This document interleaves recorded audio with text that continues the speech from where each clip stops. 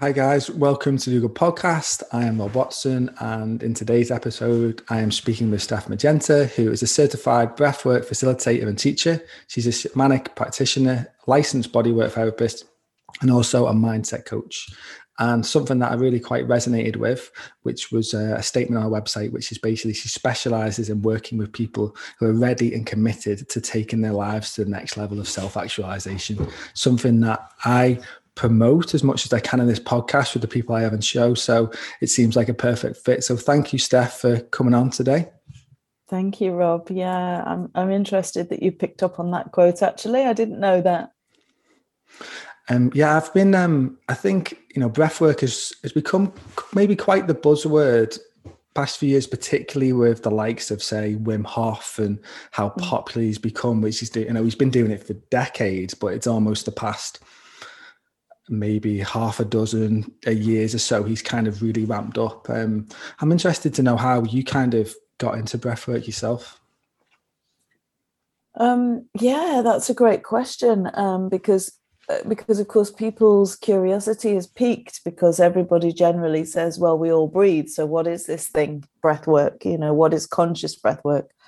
And for me, everything is conscious breath work if we are bringing our conscious awareness to our breathing. It doesn't matter whether it's pranayama, Wim Hof, or what I do. So my entrance, if you like, into breathwork and my discovery of it actually came through. It came in a different way than I expected because I was running juice bars at the time. That was my background. I had clean food cafes and juice bars in Manchester.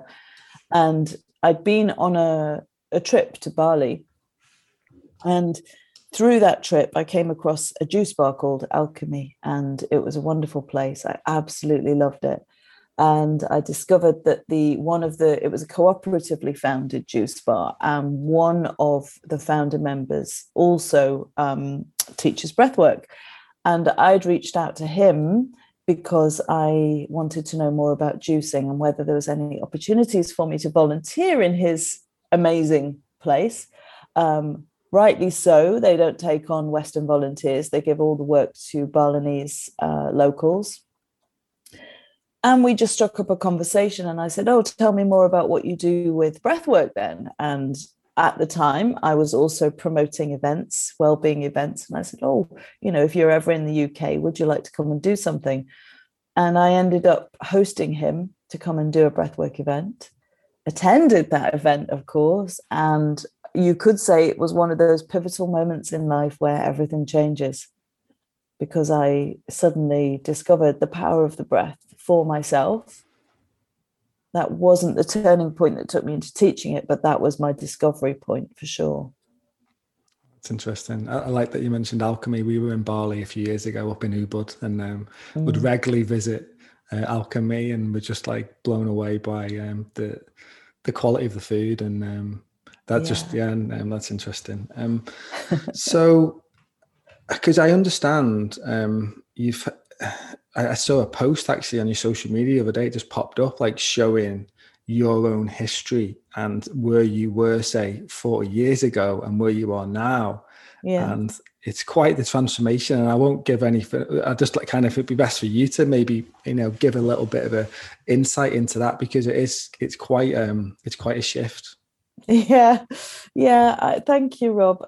I sometimes, as I think many of us probably do, because we're just getting on with life, and I underestimate or kind of downplay where I was to where I am now.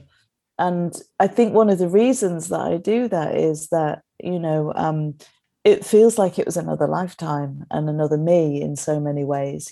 Partly that's the journey of aging as we go through life, and we're constantly, hopefully, evolving and trying to become the best version of ourselves possible, or oftentimes just trying to get out of pain and suffering. So that's where I was, 40 years ago. And from that post, I mean, I'm very open about this because that was part of my background, was working in addiction recovery. And often we end up in service to that which we've known. And so, 40 years ago, I was very lost in heroin addiction, really serious. I mean, given that it was 40 years ago, I was spending £200 a day on drugs. And so can you imagine, I mean, that's a lot of money compared to what it might be now. And of course, I had to find that money from somewhere. So I therefore was immersed in a world of crime, sex work, all kinds of things. I don't often talk about that. And one of the reasons I don't talk about that is because it feels like a little bit more of a political hot potato.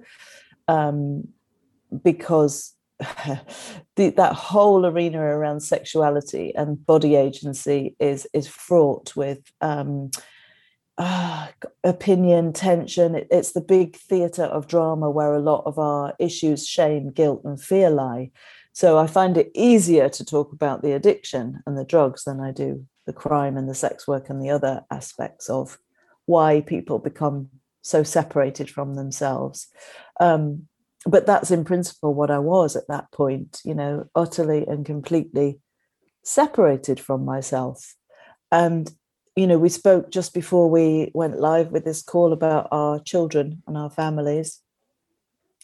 And I kind of look at my children and I can't imagine any of them being in the kind of position that I was in then, because I've communicated with them. Communication is everything to me. It's a huge part of who I am and my work.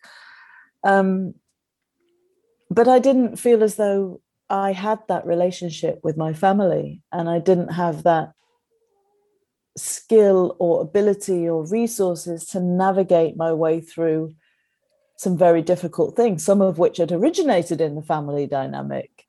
And so, there I was, completely lost. And I suppose you could say that from that point to now, an awful lot of that has been invested in just getting myself to feel better as a human being, to know myself better, to understand who I am, what's important to me in life, and to bring value from those experiences to others. And that's something that I feel I can do now.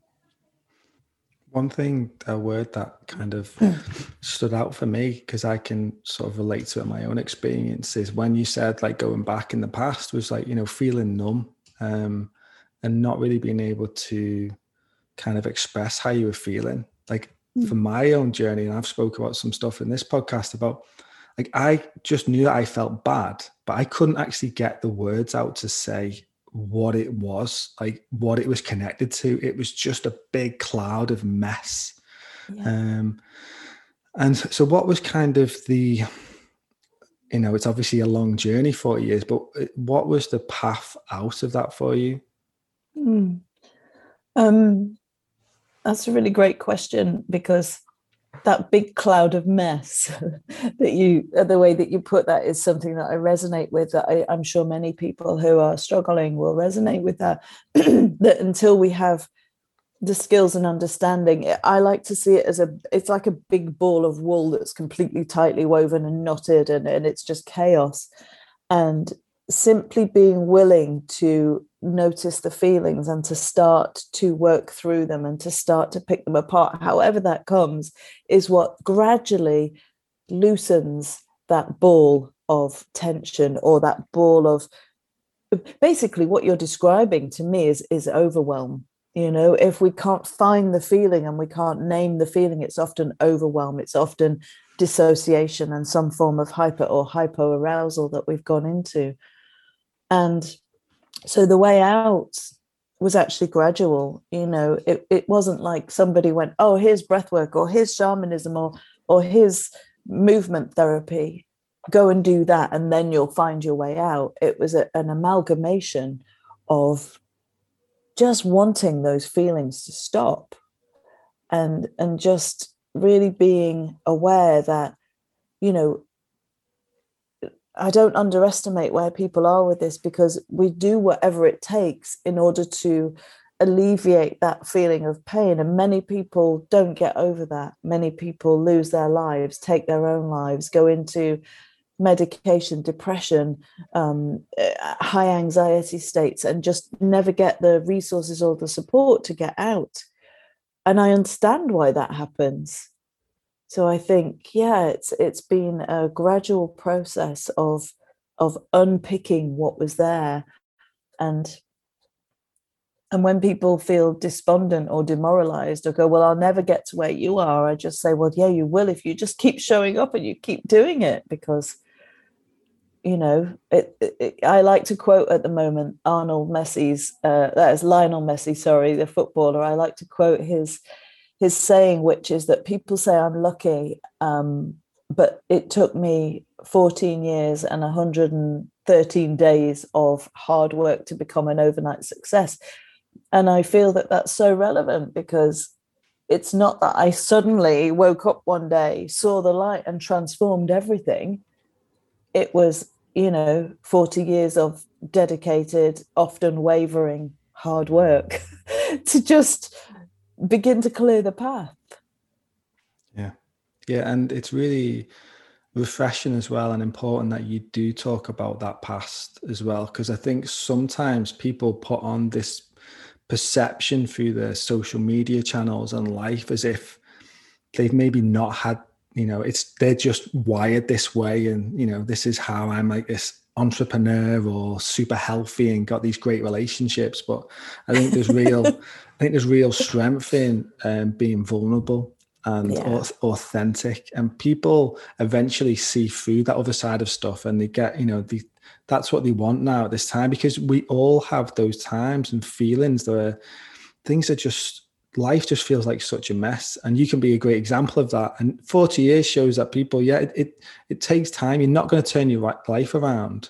You could pick up the most amazing book and see that's the way, but it could take you years to adopt that way of being, and to see things and to release, I think of it as like shedding layers of skin, that we build up. Just, we get conditioned in certain ways, certain things happen to us, and we've got all these different layers, and then we see life through, like, we've both got glasses on. It's like all these different tints, like some of us have got so many different tints, like so many different belief systems of stuff, and it takes us such a while to.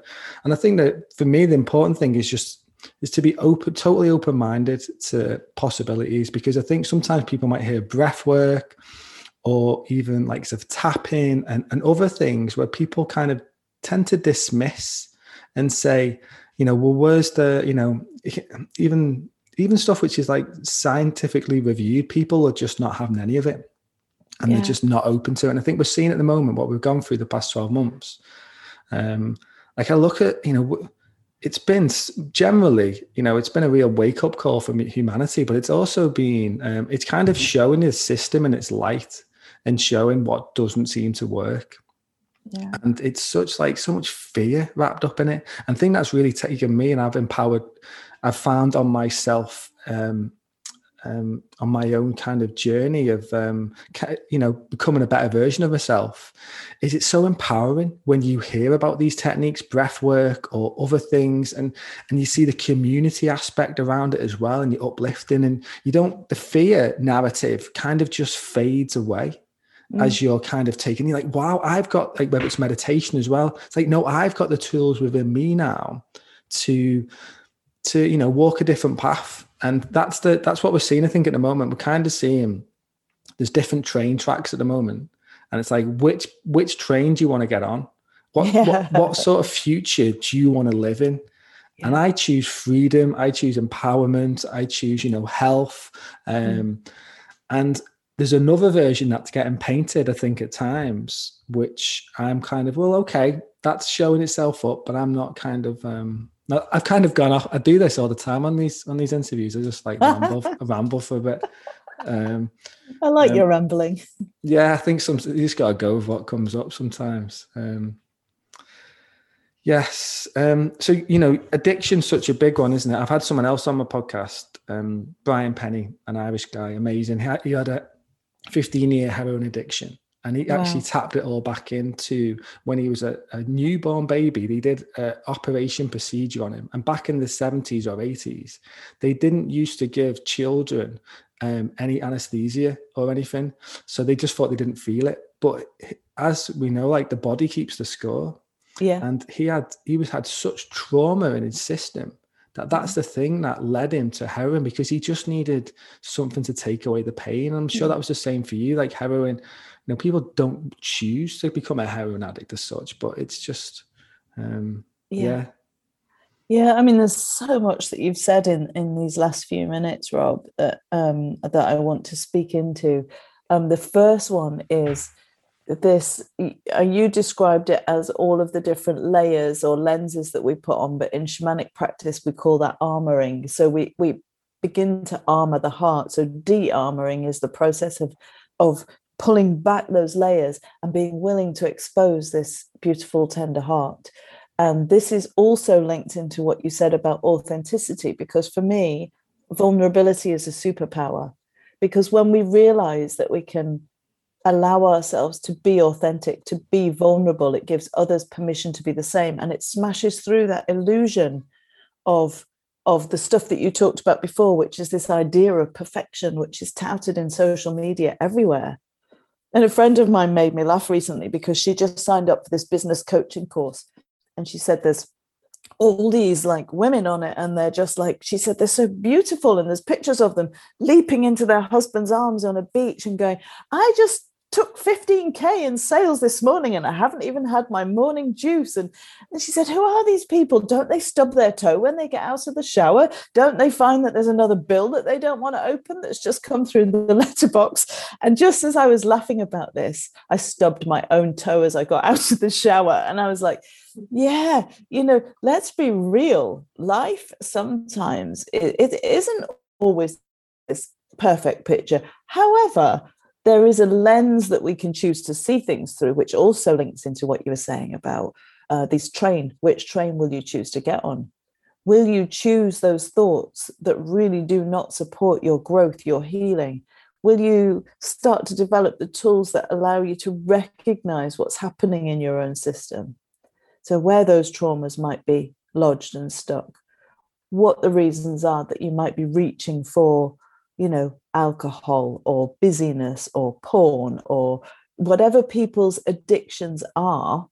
And none of those things in and of themselves are necessarily bad things. But when they've got us in their grip, of course, then they become less healthy.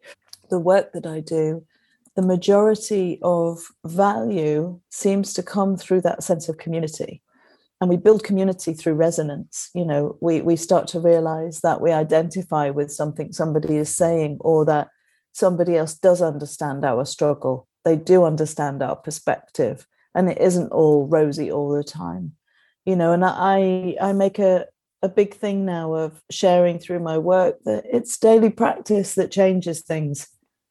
I've woken up this morning, there's a few challenges that have landed into my orbit. What am I going to do with those? Do I sit down, become still, take a breath, feel them? Okay, what's activated in me? What's the underlying panic or fear or concern, and is that true? And I start to take it apart more, because I've got the skills now to be able to do that through developing the practice, through committing to consistency, even when and I do have resistance like everybody else.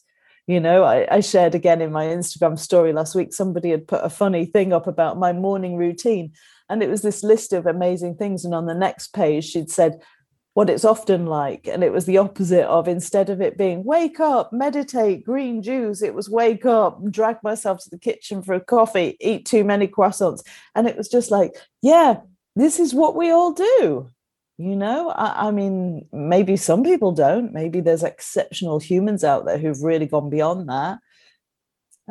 But mostly, I think life is about developing tools so that what you're describing about the man that you interviewed before, and we don't always know where the roots of addiction and suffering come from. There's certainly our genetic history and our programming and our conditioning through school, through family, through whatever else.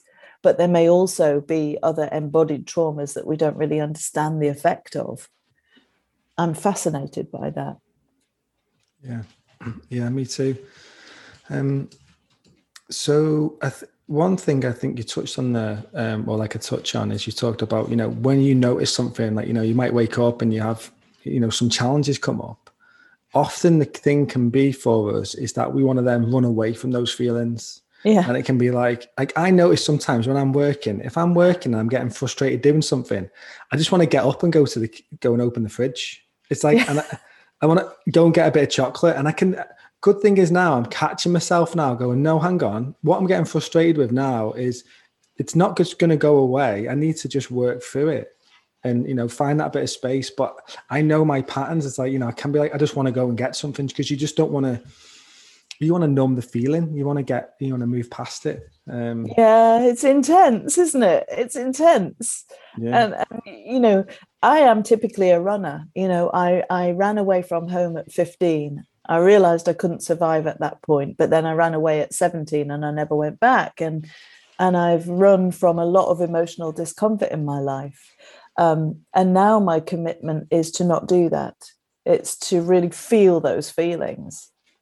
And there are times when I may assuage those feelings by doing exactly what you've said. I'll go to the fridge and get chocolate, but these days it's raw chocolate or sugar-free, or, it's kind of, and I don't mean sugar-free as in it's full of the other aspartame and stuff. It's actually good quality cacao. So I'm like, I still find my comforts, but they don't do my body the harms that they may have done. And then I go, oh, you're back in the fridge. What are you not wanting to feel here?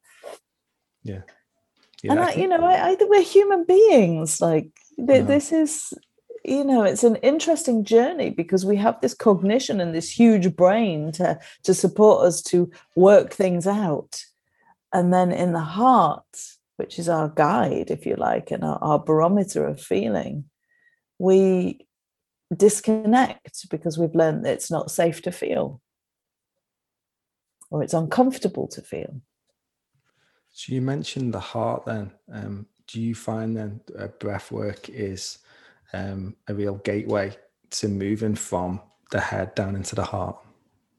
Yeah, it can be. For many people who first experience the kind of dynamic forms of breath work, it can be very difficult to get out of the head, because we're more accustomed to being in there than we are in the body or in the heart. So my practice very much encourages a deepening of that relationship with the body and more awareness to felt sensations and to the physicality of what's moving through us.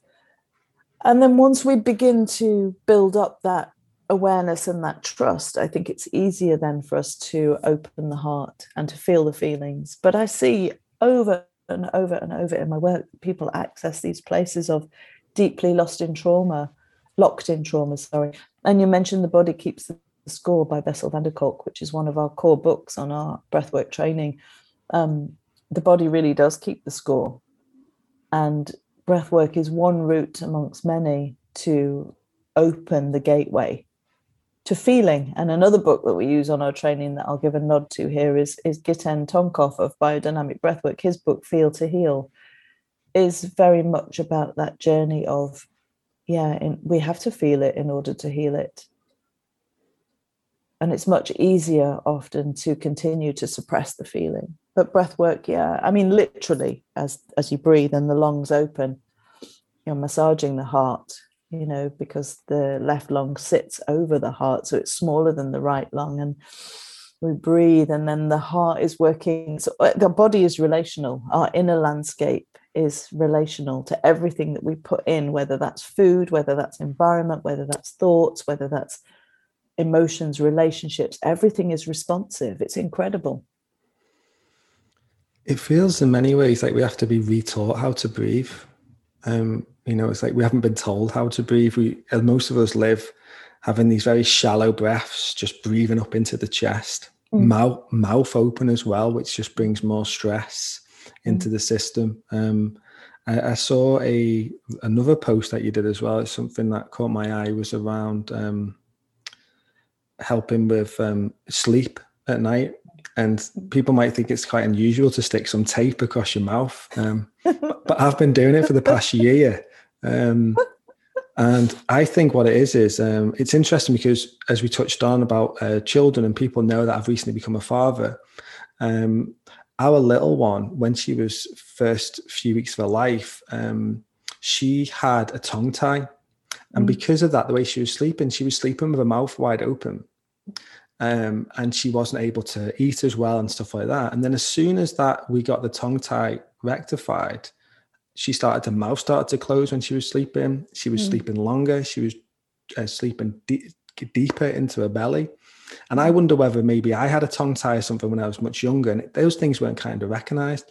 So I would be a mouth, asleep with mouth open, and I'd literally wake up in the middle of the night panicked because I'd just been sleeping with my mouth all night, and I'd wake up absolutely panicked, like what's gone on? And then since I've been using the tape on it, my wife thinks I look ridiculous, like, I've got this white tape on my mouth, but it's helped tremendously. Could you touch on that? And I'm sure it ties in with everything that you're doing. Yeah, I can, Rob. And I'm a massive advocate of retraining the body into nose breathing, because the body's already perfectly designed in general, unless there's a physiological reason like the one you've just described with your daughter and possibly yourself. But the body's wonderfully designed to get this balance of carbon dioxide, oxygen, nitric oxide, and other things which deliver the things that we need into the blood to our vital organs. But this habitual mouth breathing, where our mouth is just, either when we're asleep or even awake for many people, we don't get the nitric oxide that we need through the nasal passages, which is what helps deliver the oxygen into the vital organs across the blood-brain barrier. So this dance and this balance with the carbon dioxide that's in our body, which is necessary to help that oxygen delivery, becomes limited and restrictive. The nose has all these filters built in, so it's filtering out pollutants. And when we sleep with our mouth open, typically that's where there is sleep apnea problems, snoring problems, less deep sleep, as you say, waking up kind of with this awareness, dry mouth. And it can create long-term changes and problems both in the mouth, and oral hygiene is a really big factor in mental hygiene. Gut health, really big factor in mental hygiene. Again, everything relational. And so this mouth tape, which I really love, because I get the same. It's like I tend to wait until I've fallen asleep, and if I'm with my partner, the lights are out, the covers are on, put the tape on, because it does look funny. And when I first started using it, it felt really scary to me, because the first night I put it on, I had this kind of inbuilt panic response. I felt as though somebody was covering my mouth, and because that's an issue for me, and that in itself causes a triggered memory in my body, it was really, really difficult. I felt panicky. I had old memories surfacing, and I stuck with it. You can use little bits just down the middle. James Nestor was talking about that on a recent podcast, and he wrote the book Breathe, which very much advocates retraining the breath. And so you can start gradually just building up an awareness of what is needed in the breath, so that when you go into the practices like the open mouth dynamic conscious connected breathing, which we don't advocate all the time, we advocate them for controlled amounts of time for the purpose of transformational healing. Once you understand functional breathing, then you can go into adventuring more into the other states of consciousness, because the more dynamic types of breathing are actually affecting our physiology as well, and they are switching off typically our default mode networks, because they're actually restricting the oxygen supply to the brain. And you wouldn't think that, would you? Because you think, if my mouth's open and I'm breathing, for 40 minutes or an hour, which is what we might do in practice, I'm taking in loads more oxygen. And yes, your blood's becoming more oxygenated, but your CO2 levels drop dramatically. And so this restricts the amount of oxygen that goes across that blood-brain barrier. And the default mode networks begin to switch off.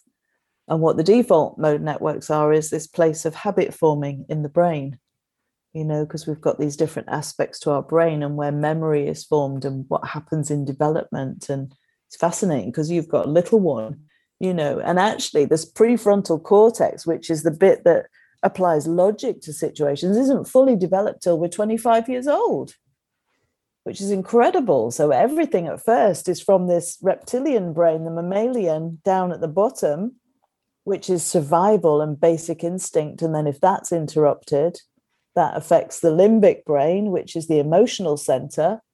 And so again, it's feeding into, and then by the time we get to the prefrontal cortex, if these two things have been out of balance, of course, we're going to put a perspective on something that relates to the world is not safe, or my emotions can't be expressed.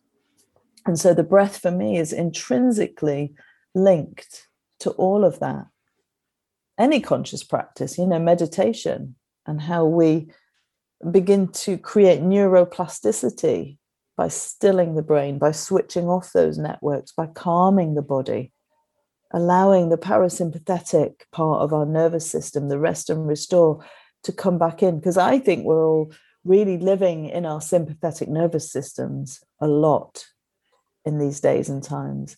There's very little space around our feelings because we have social media, we've got mobile phones, we're permanently available, we're getting little red notifications all the time. Email comes in, bing, notice comes in, bing. We didn't have that when I was a kid. You'd have to walk 5 miles down the road to the nearest phone box if you were on holiday in the middle of nowhere. And then you'd ring your boyfriend, your girlfriend, your friend, your mate, whatever, and you'd say something and it might be a little bit antsy or not what you wanted. And you'd have to sit with that for another week till you got home. Whereas now it's just, everything is just there. And I speak to so many people who consider, especially young people, that they have some form of ADHD, not a diagnosis as such, but they admit that they are unable to focus on something for more than a moment because of this constant firing of our neural pathways into very quick information. So I think any practice that helps us slow that down has got to be good for us. Yeah, 100%. You mentioned, we're generally in that fight or flight mode, and it might have served us when we were back in the jungle, going back in times gone by, when maybe a lion was chasing after us. But to be in that state all the time over, normal, well, I say normal, the way we live at the moment isn't really, well, it's normal, but it's not natural. And it makes me think about the last 12 months has really spiked a lot of this for a lot of people. I think, mental health has gone off the charts, particularly young people and women. My wife is training to be a counsellor, and one thing that came up for her is supposedly it used to be for, I think it's postnatal depression used to be 1 in 7 mums. It's now 1 in 2 since the start of the pandemic. Wow. That's such a shift. Wow. Same thing, it's gone up in dads as well. And then I think it's 500,000 children now have increased in terms of mental health issues and stuff. Just having all the kind of what we thought was, I know the way we've lived has been a bit out of balance for sure, but people had some sort of level of normality to it. It had some sort of consistency, and then it all got kind of pulled away from them. First of all, the biggest fear last year was, are we going to run out of food? Is people going to get food? People were hoarding toilet rolls, which I found was hilarious, to be honest. I did hear, though, someone say that people were getting the big bags of toilet rolls because it was something for them to hug, and they felt like it was protecting them by holding this big 32 pack of toilet rolls. And I was just laughing, thinking it's okay, we've got plenty of toilet newspaper lying around if that's the. But it's interesting. We're living in this time now where what you're doing and what other people are doing in the breathwork arena is so important and so needed. And thankfully, there's people like you here ready to support people as the, either looking to overcome what might seem simple challenges or really extreme ones. And it can, doesn't have to be, someone doesn't have to be in your kind of history and really gone into the depths. It can just be generally people are having challenges in relationship or, work issues or money issues or anything that can just bring them more to the present moment. Because what I realize is that, we're always trying to get somewhere, but we're never actually here now. Yeah. Always thinking the next thing. I can catch myself all the time. I'm feeding my daughter this morning, and after that I'm thinking of, and I'm already thinking about the next 3-4 things. I'm like, no, just be present while I'm giving some food to my daughter. The next thing will unfold in that moment when it needs to. but it's, you know, it's the way we've been habitually, you know, conditioned, I think. Yeah, totally. I mean, presence is everything to me. And it's funny because now that I'm so much older and I can look back on my life, I can realize, you know, one of my all-time favorite quotes again was from the Pirates of the Caribbean, where Jack Sparrow says to Orlando Bloom's character, "If you were waiting for the perfect moment, mate, that was it." And I just go, these things land in my awareness, and I just go, wow, you know, as I look back, and I was thinking about this the other day in relation to my mum, because it was the anniversary of her death, and I was just like, wow, these people who've been in our lives and who've left their imprint, and who we've had those experiences with, and we talked a little bit about my past and my background and how I said I feel like a different person. But in the moment where I feel as though I've now become a conscious creator of my experiences and of my life. And if I'm a conscious creator, then what am I bringing to that consciousness? What am I going to choose to be present to? And you know, I'm as guilty as you are, and as guilty as the next person is of losing that connection to the present moment, because this is it. But we are programmed to be waiting for the moment when we have enough, or we are enough, or we're doing enough. And that, I think, comes from, you know, industrial revolution and manipulation about productivity, and this sense of, you know, how many of us have a message that we are lazy if we're not being really productive or we're not working hard. You know, people say to me like, oh, wow, you're always busy. But actually, my busyness, I have a lot of space around what I do. A lot. And it's taken me quite a long time, because I sometimes feel I live like a retired person. My partner, relatively new relationship, about 6 months in now, says, I've never known anybody who works as hard as you do. Like, seriously, Steph. But it's just, and my daughter says that to me as well. And it's just like, I have to consistently tell myself it's okay to stay in bed for an extra hour. Or, you know, I'm fortunate that I'm not doing a 9 to 5 where I'm having to respond to somebody else's demands, but my own demands have taken over. And so, yeah, it's just like, okay, just slow down, be in this moment, because this moment is all we ever have. Yeah, it reminds me of, like, you know, Jack Nicholson film, the title, you know, this is as good as it gets. And it's interesting because it's a little bit of a paradox sometimes, because I think, you know, you talk about it, and that's why I mentioned that quote at the beginning about us becoming better versions of ourselves. So for me, it's kind of acknowledging who we are now and saying the version of we are right now is perfect. That doesn't mean that we can't chart a course to realize that there's better versions of us still to come. And I think it's Matthew McConaughey talks about this. Oh, I love him. He's incredible, isn't he? That's incredible. He's doing the rounds and all the podcasts at the moment. Is he? Oh. And he talks about how he always thinks in the future in terms of his a version of him in 10 years' time, and getting messages and him, that version of him in the future, pulling him forward and saying, keep going, trust in what you're doing. Yeah. Because I came across, it was Eckhart Tolle talking about it the other day, and he had a friend and his friend said, I've never failed at anything in my life because I've never tried at anything, and was so scared of failure. And I think, again, we're conditioned into that from early childhood of going to school, right or wrong, exams, pass, fail. No one wants to be last. Everyone would like to be first. It becomes a bit of an ego thing, but also a competitive thing. But the real growth in life comes through the challenges. It comes through the failures. And when we recognize that failures aren't even failures, they're just it's learning. Again, I don't know where that came from, but you got any reflections on that? Well, yeah, I mean, we're extracting the wisdom, because you were talking about the perfect moment. That's the context that we were in. And when you start to realize that this duality thinking of what is good and what is bad, what is success and what is failure, is all illusion, and that we we reflect nature. Nature is never always light, always dark, always summer, always winter. It changes and it evolves. You know, the grass is growing and then the grass is dying off. The leaves are dropping and then they're abundant. And yet we have this idea that we're supposed to be permanently in this space of growth or permanently in this space of joy. And actually, it's like coming back to presence again. How do we go, okay, so I'm now experiencing a feeling that is less pleasant to me. What am I going to do with this? What do I make it mean?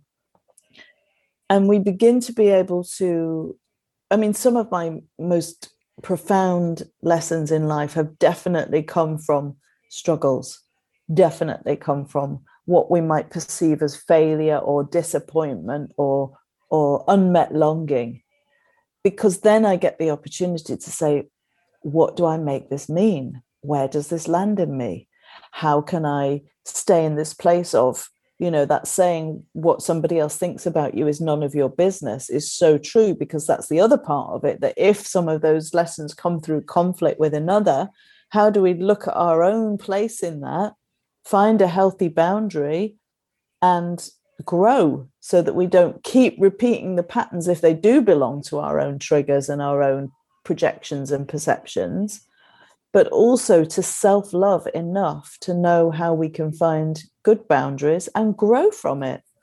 So yeah, it's for me, it's about stopping that kind of idea that, you know, it's sad when I hear stories like that about Eckhart Tolle's friend, I've never failed at anything because I've never tried.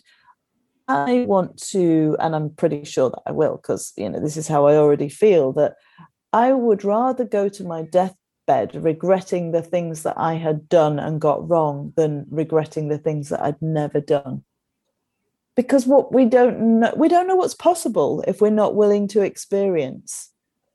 And this beautiful, simple thing that you said about Matthew McConaughey, seeing himself 10 years down the line, what version of myself do I want to call in? If that comes from an energy that isn't attached to not being enough right now, but rather it comes from an energy of aspiring to be greater than I am right now. I aspire to be more humble, more integral, more authentic, more compassionate, more giving, all of those beautiful elevated emotions and qualities of a human being, then I think that's a great thing. And I know, because when I look back, even I was thinking about that this morning, actually. I was contemplating a situation that I was in about 3 years ago that was really challenging for me. And I was really looking at what could I have done differently? How did I respond? Were my responses appropriate? Some of them, no, perhaps I can imagine that I could have done that with more grace. I could have done this with more sensitivity. And the more I'm willing to do that, I have no control over what somebody else who was maybe a party in that experience thinks or feels, or when they're ready, or if they're ready to do that. I've got no control over that. But I can only look at my own part in that and learn from that so that I can become a better version of myself. You mentioned then about looking back at times gone by where we may have not approached something in the best possible light. Do you have times then, or maybe not certain now, where, or how, you know, the feeling of regret? Like sometimes people, like I think back to some stuff and think, oh my God, I can't believe I did that, or how close it was for being 10 times worse. And I'm like, oh my, that could have turned into this.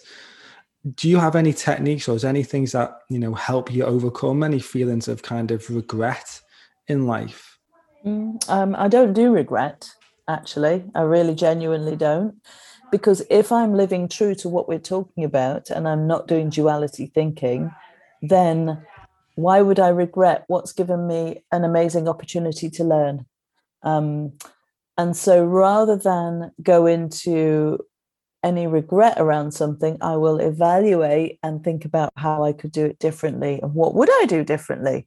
But the truth is that we only do what we can in that moment, given what we know, given who we are. And then that's where the self-love and the self-compassion and the self-forgiveness come in, because it's like, wow, I can see now that there may have been another perspective on this, or there may be another way to look at this. but I couldn't see that then. And so therefore I need to be kind to myself and just go, right, well, that's great, because you've worked out what you wouldn't do if that experience ever came around again. It reminds me of it. Is it one of Jesus's teachings? Is, it's like, forgive them, Lord, for they do not know. And it's because in that place where you are, someone used this term once. He's like, it's okay, because all you were doing back then, you were just collecting data.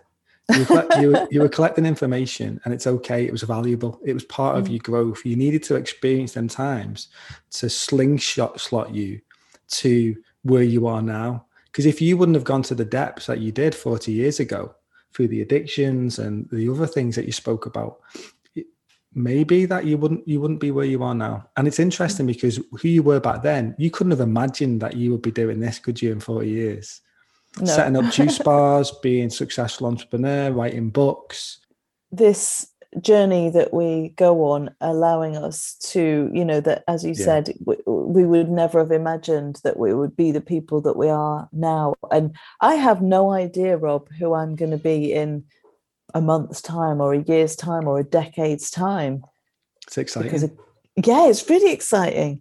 And because I don't even know whether I'll see a decade or a year or a month, because let's not take life for granted. Yeah. So for me, every breath is precious. It's an offering, it's a prayer, it's a gratitude, because, in the number of breaths that I take in a day, in the number of moments that I'm present to what's moving through me, then, I'm grateful that I've had that opportunity to have those breaths and to have that moment. And some people, I say this often, some people think that's naive, or it's kind of what light workers do, or thinking that they're ignoring the dark side. But it's not, because it's like a diamond that's been carved from, the depths of life suffering, where I'm fully aware of all of that side of life. And I could easily choose to step into aspects of that at any moment, either the thinking or the situations, or I could let myself go there.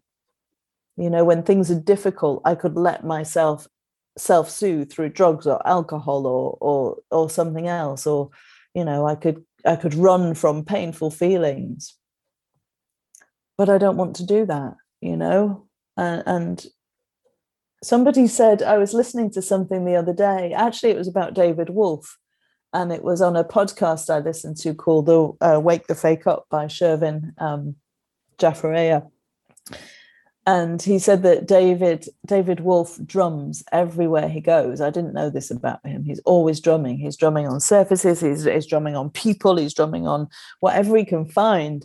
And that Shervin had said to him, like, why do you do that? I notice that you do this all the time. And he said, I'm setting it up for my next life, because they say that you bring forward with you the habits that you create in this lifetime. And I was just like, well, regardless of what one's beliefs are about reincarnation or anything else, I just like the idea that, maybe we're not something in this lifetime, but that we can do our best to become something even better, either in this lifetime or in the next lifetime. What habits can I build that will then come through if I reincarnate as, whoever I reincarnate again? I'd like to have a pleasant, easy life, thinking that I'd acquired good merit.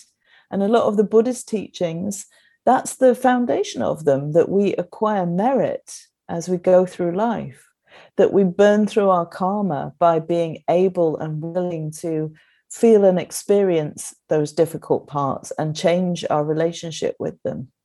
Because the easiest thing is to project it out at other people, to make other people responsible for our experience of life. And I simply feel that that's not true. I am responsible for my experience of life, certainly now that I'm in choice. And that doesn't negate the dreadful situations that people find themselves in, where they have no choice or very little choice, or they're enslaved, or they're in war zones, or there's genuine victimhood. And then there is the emotional drama that can play out, where we go, oh, I haven't realized that I've got a choice in how I'm thinking here. And I say that with compassion as well, because it's not always easy for people to change their mindset when they're experiencing, what might be biochemical dysfunctions in the body. But even finding the smallest thought that supports and helps is going to help on some level or other. Yeah, well said. I noticed on your, because I think this can tie into some of the things to help people, that you're very much into biohacking and neuroscience for health. Is there any particularly, obviously the breath work is part of the biohacking, but is there any other techniques that you tend to do or you find that can support people on the awakening journey, healing journey, anything along those lines? Well, I've been thinking about this recently because, again, that's a bit of a buzzword, biohacking. And what is it? And I suppose for me, what it is pattern interruption. So that's where it relates to the neuroscience, because if we interrupt the patterns, which we can do through, okay, I'm going to get up in the morning and I'm not going to have a sugary breakfast cereal. I'm going to try and have fruit and yogurt. And then we do that consistently. And then our nutritional balance and our gut health changes. You could call that biohacking the system. Actually, it's just about consciously choosing new habits and behaviors. And of course, a habit is deeply ingrained a lot of the time.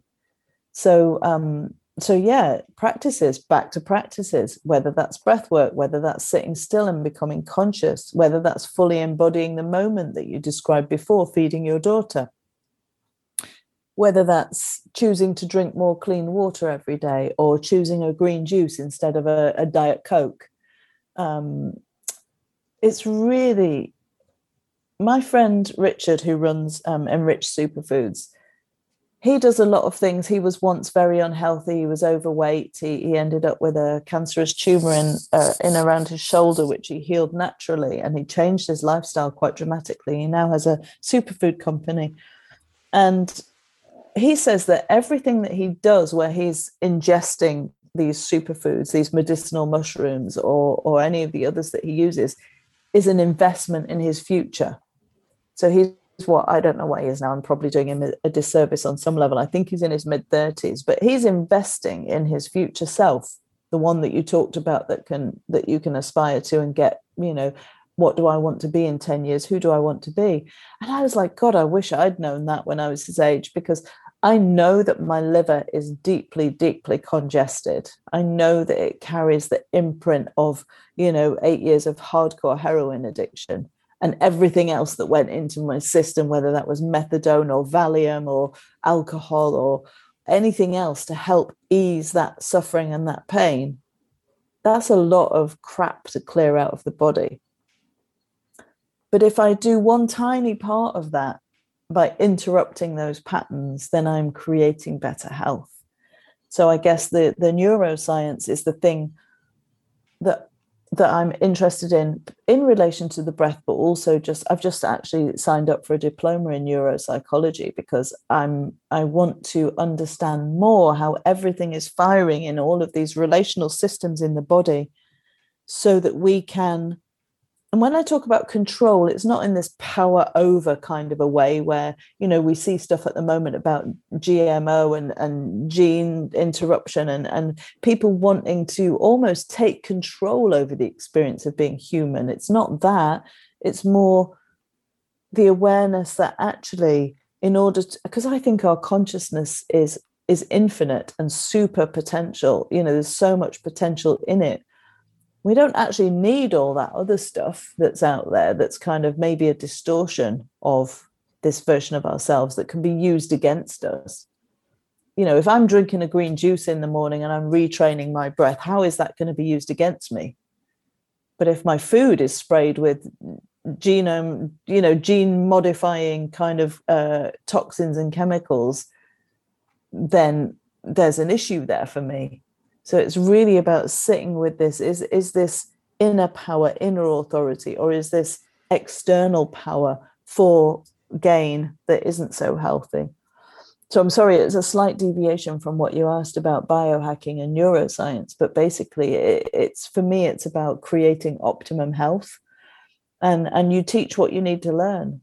And so my first venture into juice bars, which was 20 years ago now, was because I needed to get healthy. I needed to clear my liver. I needed to clear my body. I didn't know that juicing would do that for me. But when I started to drink juices a lot, I discovered them, first of all, in New York City. I felt good. And I was like, oh, wow, I stopped getting as many colds. I used to get hay fever. That stopped. Like, I noticed things were shifting in my body from changing what I put in there. And then, of course, because 85% of our serotonin is produced in the gut, which affects our mental health, I noticed that, and I really notice it now, that if I was eating too much sugar, too much wheat, too much dairy, too much junk food or processed food, I felt unwell emotionally and mentally as well as physically. So that biohacking, that aspect of neuroscience is more about, okay, what can I do in order to really radically improve my health? And although I sound like a conspiracy theorist when I say this, is I believe that the system has an investment, whether that's through ignorance or manipulation is up for debate, in keeping people sick, because there's huge money in pharmaceuticals. There's huge money in those kind of industries. Why do they want to patent things like echinacea? Why do they want to start making CBD illegal? So that they can take control. Anyway, that's a whole nother conversation. No, I resonate with a lot of that as well. And I think at the moment things are, things are getting cranked up a little bit at the moment. But then that's an opportunity for more of us to do the things that you're talking about, to take more control of our life. We've still got the options, and I love that. And I've always felt like that. I'm making an investment. Like, I eat organic food because I'm making an investment in my future. The 60-year-old version of me is saying, thank you for eating organic for the past 30 years. And it's thank you for meditating. Thank you for not working so hard. Thank you for doing your podcast, those things which I'm doing, it's like, and the more it's tapping into that same thing, that Matthew McConaughey thing, isn't it? It's like, you're almost thinking ahead. Some ways, I think someone said this, like, if you think ahead to your deathbed, and then you can kind of like imagine how the things that you still want to do in your life, and what's it going to take? What's going to take these habits and these techniques and these practices to shift your mindset, get you in a good place. Yeah. So yeah, it's really interesting. It's fascinating. I understand, like, time is like zipping away. So I'd like to know then, just we can I think we talked about maybe doing a little breathwork meditation, but before that, I'd just like to, so you're actually a breathwork facilitator and you run workshops, retreats. Can you tell us a bit more about that, in case people are interested in, one, finding out about breathwork, or actually becoming a teacher themselves? Yeah, sure. So initially I became a breathwork facilitator through my own training, and then I co-founded a breathwork training school, which has been running for a couple of years now, with my co-teacher, who is a doctor of functional medicine and chiropractic based in the US. I'm here in the UK. And we do a 7-month training for people who want to consider how they can bring breathwork into other people's lives for health and healing. Mostly people can find me on my website, stephmagenta.com, or integrative-breath.com. And there's lots of stuff there. My Instagram is also at Integrative Breath, and that's very active. I enjoy that because I like the visuals of being able to give information and share stories like the ones you have mentioned earlier. And I'm constantly, it's my passion. It's my absolute passion and joy to do this work. And somebody said the other day, if you won the lottery, what would you be doing? And I said, exactly what I'm doing now. I would just have a little bit more freedom to take time off, rest more, travel more, pay somebody else to support me with the things that I want to outsource or that I'm less good at, but I would do what I'm doing now because I see the power of the breath and the power of changing one's mindset and the changes it can affect in people's lives. And it does good. And so there we go. There's a nice link into your Do Good podcast. It does good because healthy, healed people create a healthy, healed world. This is one of my sayings that I just did a podcast with a friend last week, and she lifted that quote and put it out on her marketing, and I was like, oh, that was quick. But that's my why, and most of these big businesses and ethical businesses and things know their why. They know what they do. They're not just about selling their product. And for me, it's like when I stopped chasing the money and I just started to do what I love and understand why I do it, then the money came anyway. Because people, we we'll feel people's vibration, we'll feel people's passion and heart. Anyway, so that's where people can find me. And, in terms of this breathing practice that you mentioned, I mean, it would be it's a fairly short, we can just drop into a spontaneous breath awareness. Yeah. Yeah, please. And let's see what happens. Yeah. Okay. So there are many different ways that we can breathe, Rob, and to anybody who's listening.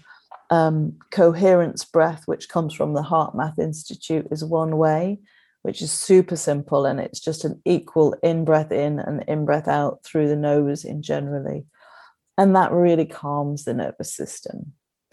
But whenever I start an event or a retreat or a meeting, usually I'll start by dropping into let's do that. And if people are comfortable who are listening, just lowering your gaze. And as we lower our gaze, we find that the less we see, the more we see, the more we feel. And just start by noticing your breath as it enters and leaves the body.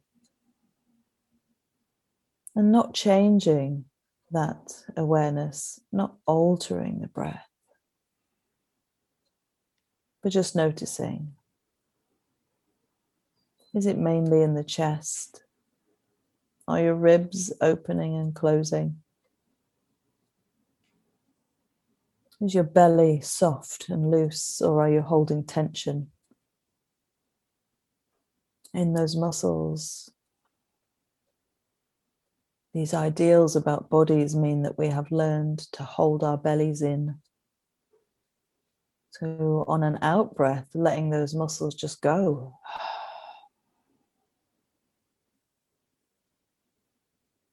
And finding what feels comfortable for you. Breathing in through the nose. And then either out through the nose or through gently parted lips.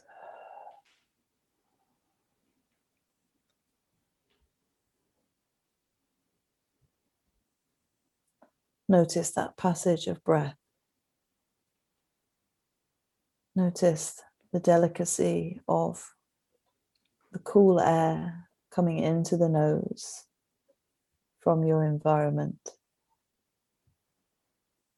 And the places in which we sit as we breathe are the result of the choices that we have made in life. So as you begin to develop your inner awareness, softly holding an outer awareness of where you are in the world and what's placed you there.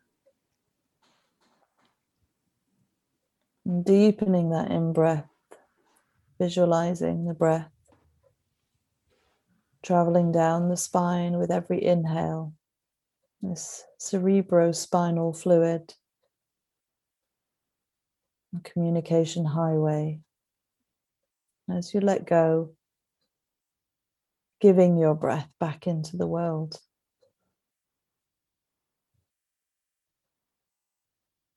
Maybe gently holding the inquiry, what do I wish to give in this world? And even if you don't know the answer to that on a deeper level, simply allowing your out-breath to be a generous offer to the planet, to the world at this time.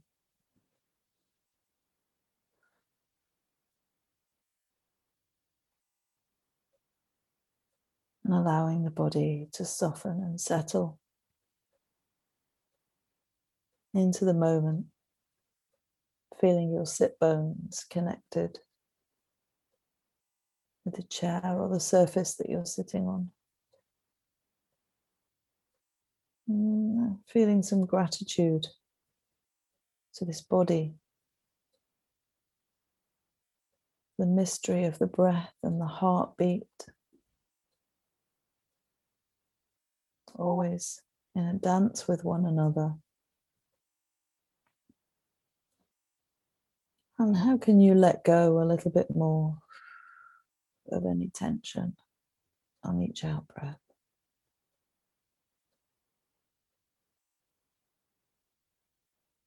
What do you need to find in your body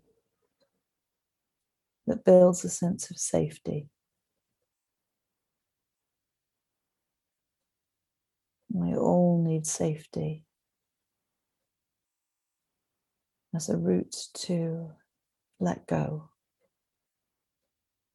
to heal.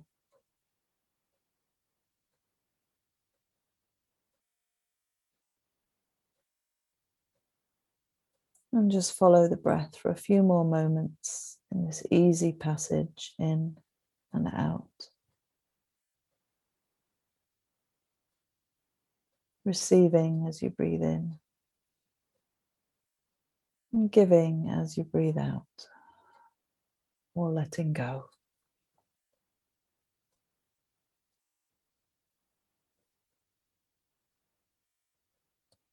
Extending your awareness back to the sounds in your space.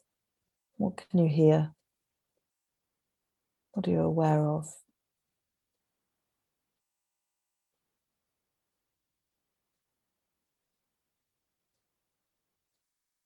And taking that awareness as far as you can. Maybe you can hear traffic on the roads. Connecting with the breath to this movement in life, movement in the body. And very gradually beginning to let go with a conscious, audible exhale.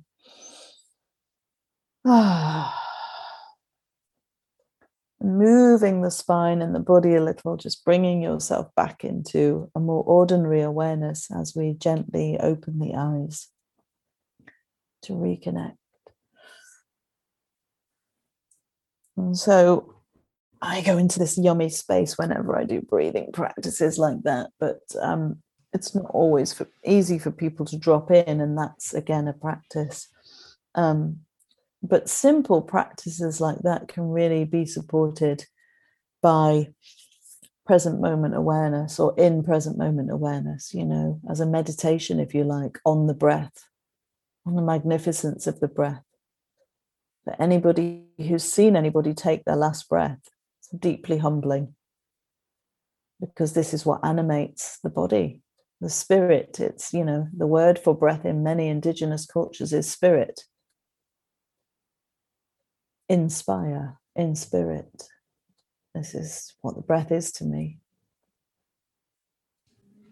Thank you, Rob. Beautiful. I very much enjoyed our conversation and that little guided breathwork meditation. One thing that just pops in my head, actually, just before I came up to do this, my wife said, "Oh, can you ask them this question?" And it just came into me at the last moment. It was, how can you, if you're in a challenging situation and you know, in that moment, it might feel like it's tricky to kind of do that kind of work, but what can you do in those moments where you're either getting triggered or you're in a difficult situation, and a way of you kind of breaking that circuit? Yeah, great question. I recently watched a series on Netflix called Call My Agent. It's absolutely brilliant. If you've not seen it, absolutely brilliant. And there's a scene where there's a woman going in for an audition for an acting part, and she's really mega stressed and all around. She's up here in fight flight. And the guy that's got her the audition comes in and says, "Hey, respire." It's all in French. "Respire." And he goes, and she starts to calm down. And I shared this on my Instagram story, because I was saying, see, the breath is everywhere. And this is the pattern interruption again, that in those moments, and it's not always possible in the moment, because we may be responding in fight flight depending on the level of anxiety, trauma, or what it is that we're responding to. But I know that, for example, if I'm in a situation where I'm finding something challenging, or it's bringing up anxiety, that the more I often just place a hand on my heart and a hand on my belly. This is where the breath typically, you know, we're opening the breath into these places, and placing a hand on my heart instantly connects me with my heart frequency anyway, which is thousands of times more potent than the electromagnetic field of the brain. And I just take a breath. It's simple. It's not anything fancy that people can't do or that they need training or skills in to do that. It's just literally just, okay, I'm just going to take a moment here and go and take a few breaths. You might have to extricate yourself from a room or a situation to go and take those breaths, but just centering yourself in that present moment awareness. And it sounds naff, but actually it's the most powerful thing that we can do, to keep bringing our awareness into what is happening in my system. Okay, I need to calm down for a moment. Little babies are great teachers in learning how to calm down for a moment. The number of times when I had to shut a door and let my baby cry because I knew that if I didn't put on my own oxygen mask first, that I would be no good to my children. You know, I had to find my own center. I had to calm and ground myself, or maybe ask for help. You know, it's about learning what we need. I can't deal with this right now. Please, can you help? And if we haven't got that help and we haven't got that support, how can we resource ourselves more and more? Well, that seems like a wonderful way to wrap up our conversation. That's a great technique. And I think it's completely, like you say, unless you're totally in the mind, and, you know, it can be challenging to pull yourself. But even if you do that after it and go, okay, but if you can do it there and then, wow. And like you say, it's relatively simple. And I think that just having that awareness just to touch your body, because when you're in your head, your body's gone. Yeah. So just to place your hand on it. I often think about the heart as well, how it's literally only pretty much the most powerful organ, absolutely. But the only one that we can feel like moving. And, you know, that's like so powerful that, you know, just to, I can't feel my liver unless it's in pain, or my kidneys again, but your heart's just like, yeah, it's a great way to center. Well, thank you, Steph. I really enjoyed this conversation. Really, I don't really know sometimes how these are going to unfold, but I feel like we've had a really good chat. Yeah, thank you, Rob. It's been a real pleasure and I've enjoyed it too. Yeah, what a great start to the day. And I hope your listeners enjoy. Yeah, I'm sure they will. That's great. Thanks, Steph. That was just what I needed, and I could do with doing some more breaths. I got triggered a few things this morning, a few work things, a few things come up. I'm like, oh no, I've got to sort, you know, you got to like sort these stuff out. I've got doing the podcast, you know, I've got these things, I've got a deadline tomorrow. But it's like, it's okay. It's all in hand. Take a breath. Take a breath. I actually have this. I have this post-it. You can kind of just like take a breath. You've got this. Oh, I have post-its exactly the same all over my kitchen cupboards. It's just like, brilliant. It's just I need reminders at times, and stick them on mirrors and different places. And, you know, the Brené Brown stuff's quite good. And my wife wrote on the big mirror in the bedroom, like, I am enough. So every time you look at yourself, it's like, I am enough. Yeah. I had that written on my mirror, the same thing actually when I was in Manchester. I got those Posca chalk pens and I wrote on some of the glass in the mirrors and things like that, because and this is programming, you know, that's retraining our programming, that's creating new thoughts that go in. So by whatever means necessary, let's do it. That was a wonderful conversation. I feel much lighter and grounded after that meditation. Something that I needed. You know, we can all get swept up in our emotions at times and get lost in those feelings. And so to be able to have these techniques and practices that can allow us to sort of feel more into our body, become more grounded, more present, is much needed, especially during these crazy, insane times that we live in. So if you enjoyed this podcast, please share it with a friend.